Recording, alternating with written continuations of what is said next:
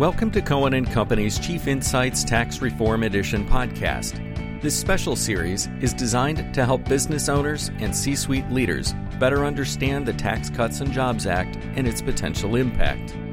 Hello, I'm Angel Rice, a tax manager at Cohen & Company. Welcome to this episode of Chief Insights Tax Reform Edition.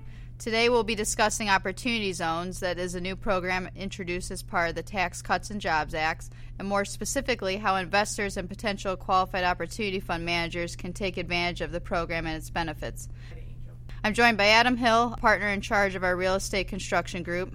I'm also joined by Rob Velotta, a tax partner in our investment industry division. Adam, why don't we start with a background of the program and what tax incentives those that participate in it can expect? Sure. So this program is designed to incentivize long-term investment in low-income and economically distressed communities.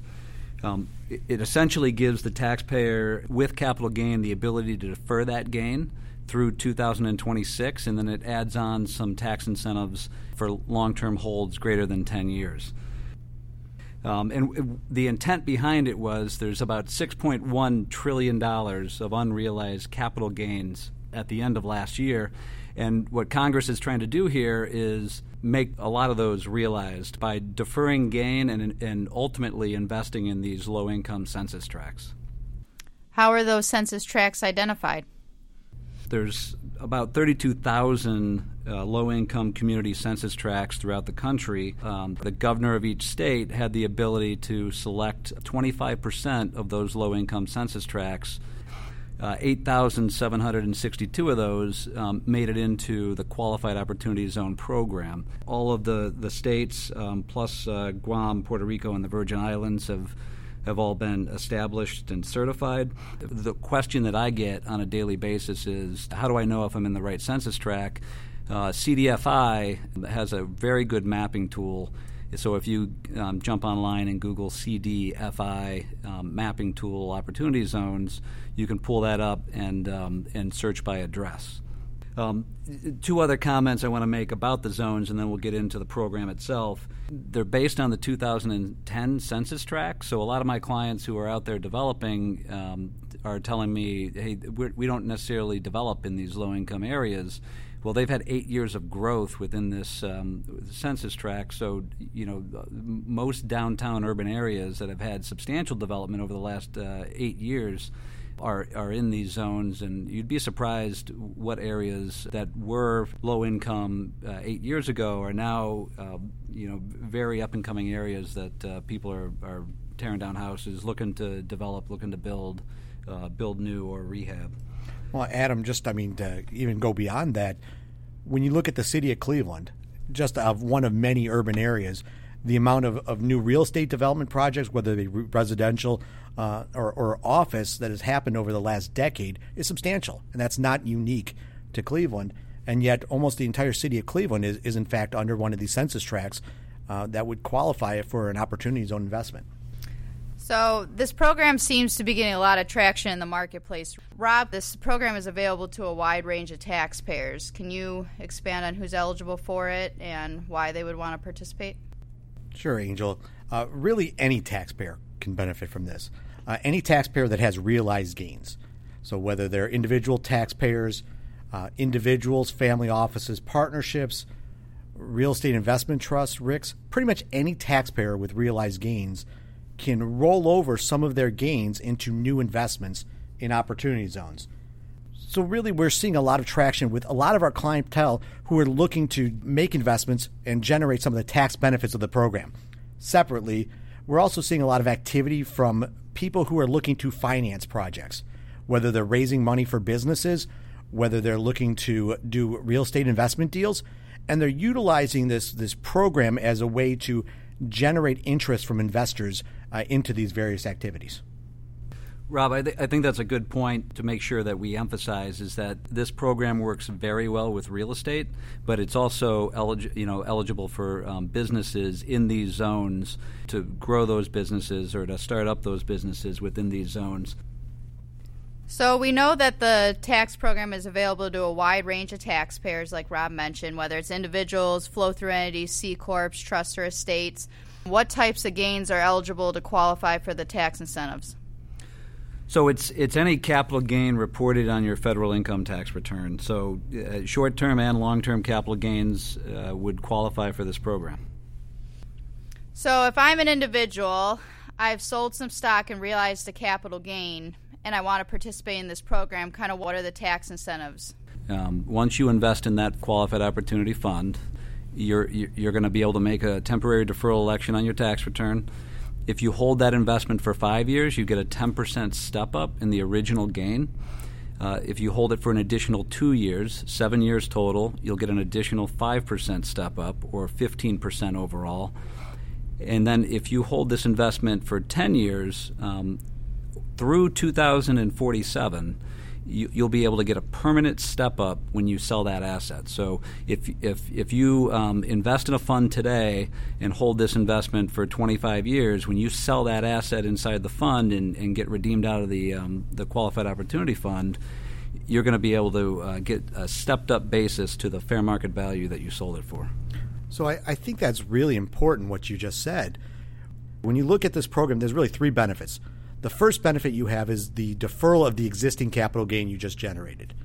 So if you have a capital gain, whether it be from sale of stock, whether it's from long-term capital gain dividends that might come out of a regulated investment company, a mutual fund, a REIT, or sale of business or other assets, you redeploy those assets within 6 months, you defer that capital gain.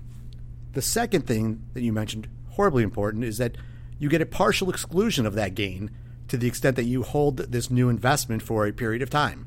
So on that original gain, you can exclude 10 or maybe 15% of that original gain if you meet the holding periods around that new investment. And the third thing is the thing that I think is really powerful, is that exclusion of the gain on that new qualified opportunity zone investment. When you invest in that qualified opportunity zone, you can completely exclude that gain. That's a really powerful thing, and I think it's really important that we think about those three items as separate and distinct items that combined make this such a powerful tax strategy. I think an important discussion is always, does somebody want to make this investment? As you look at the various investments, tax incentives are very important, but they aren't the end-all be-all around making a good investment. Okay, so if I understand this right, I'm an individual that has capital gain, and I'm interested in investing in a qualified opportunity zone fund. Can I invest in the fund through debt, or do I have to invest it as an equity interest? Great question. So it has to come in as equity into the fund.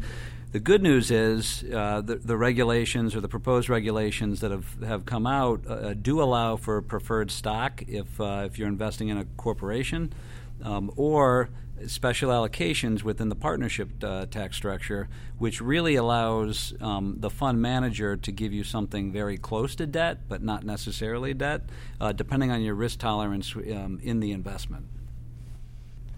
Okay, so I've sold my stock and generated capital gain. How long do I have to invest those capital gain proceeds into a qualified opportunity fund? So at the individual level, you have 180 days from the trade date of that stock to reinvest those proceeds into a qualified opportunity fund.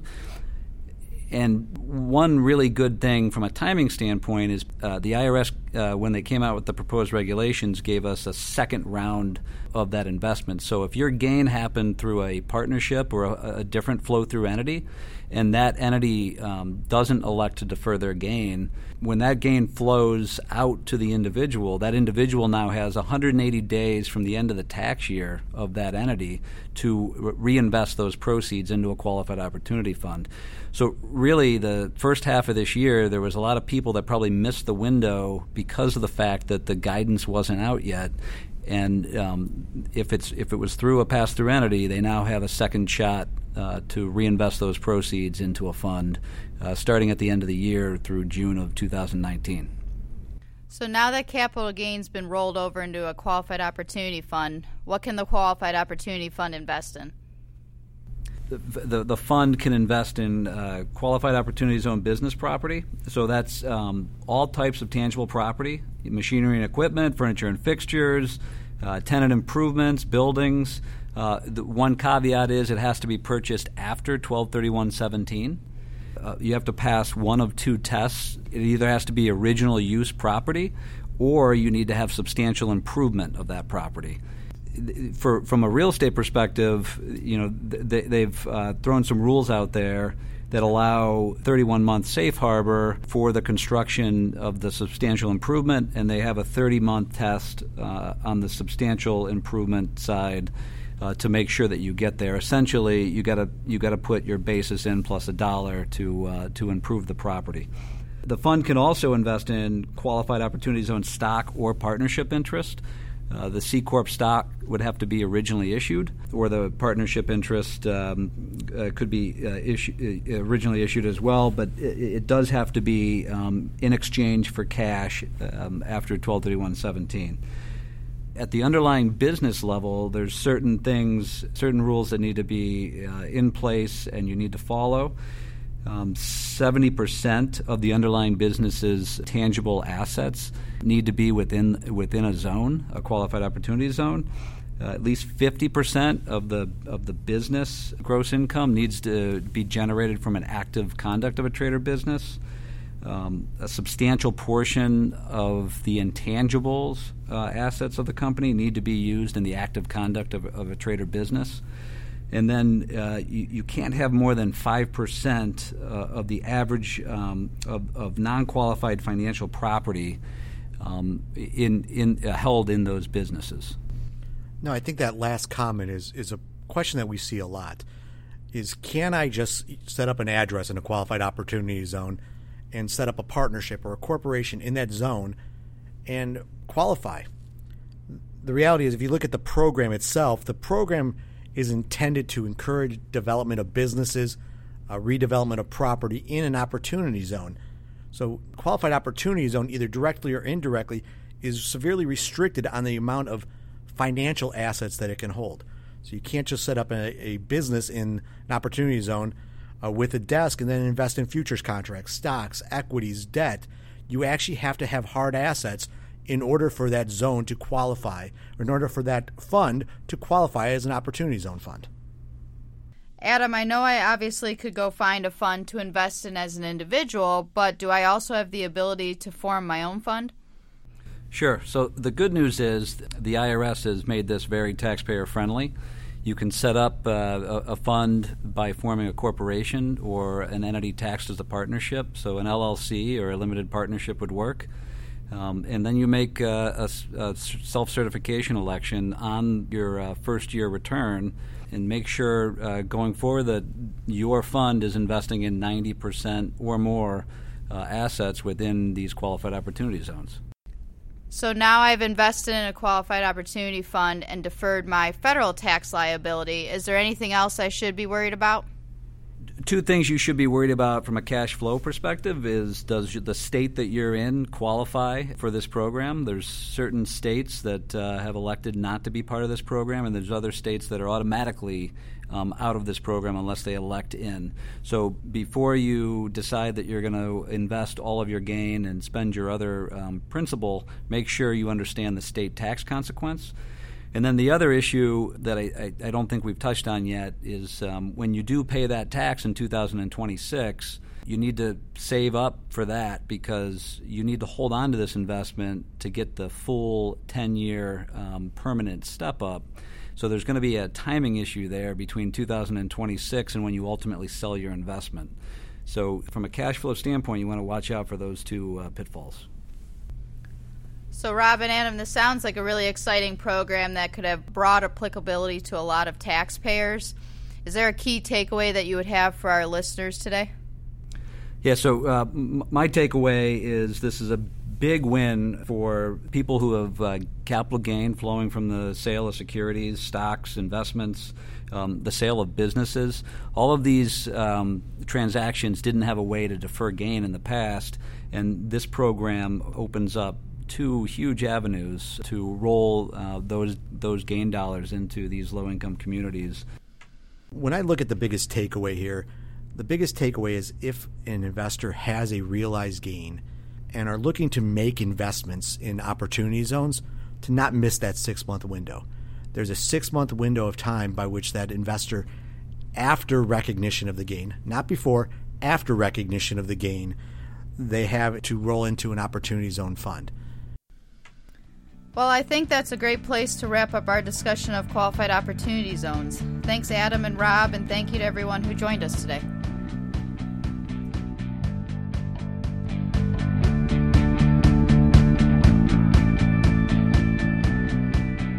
We hope you enjoyed this episode of Chief Insights Tax Reform Edition.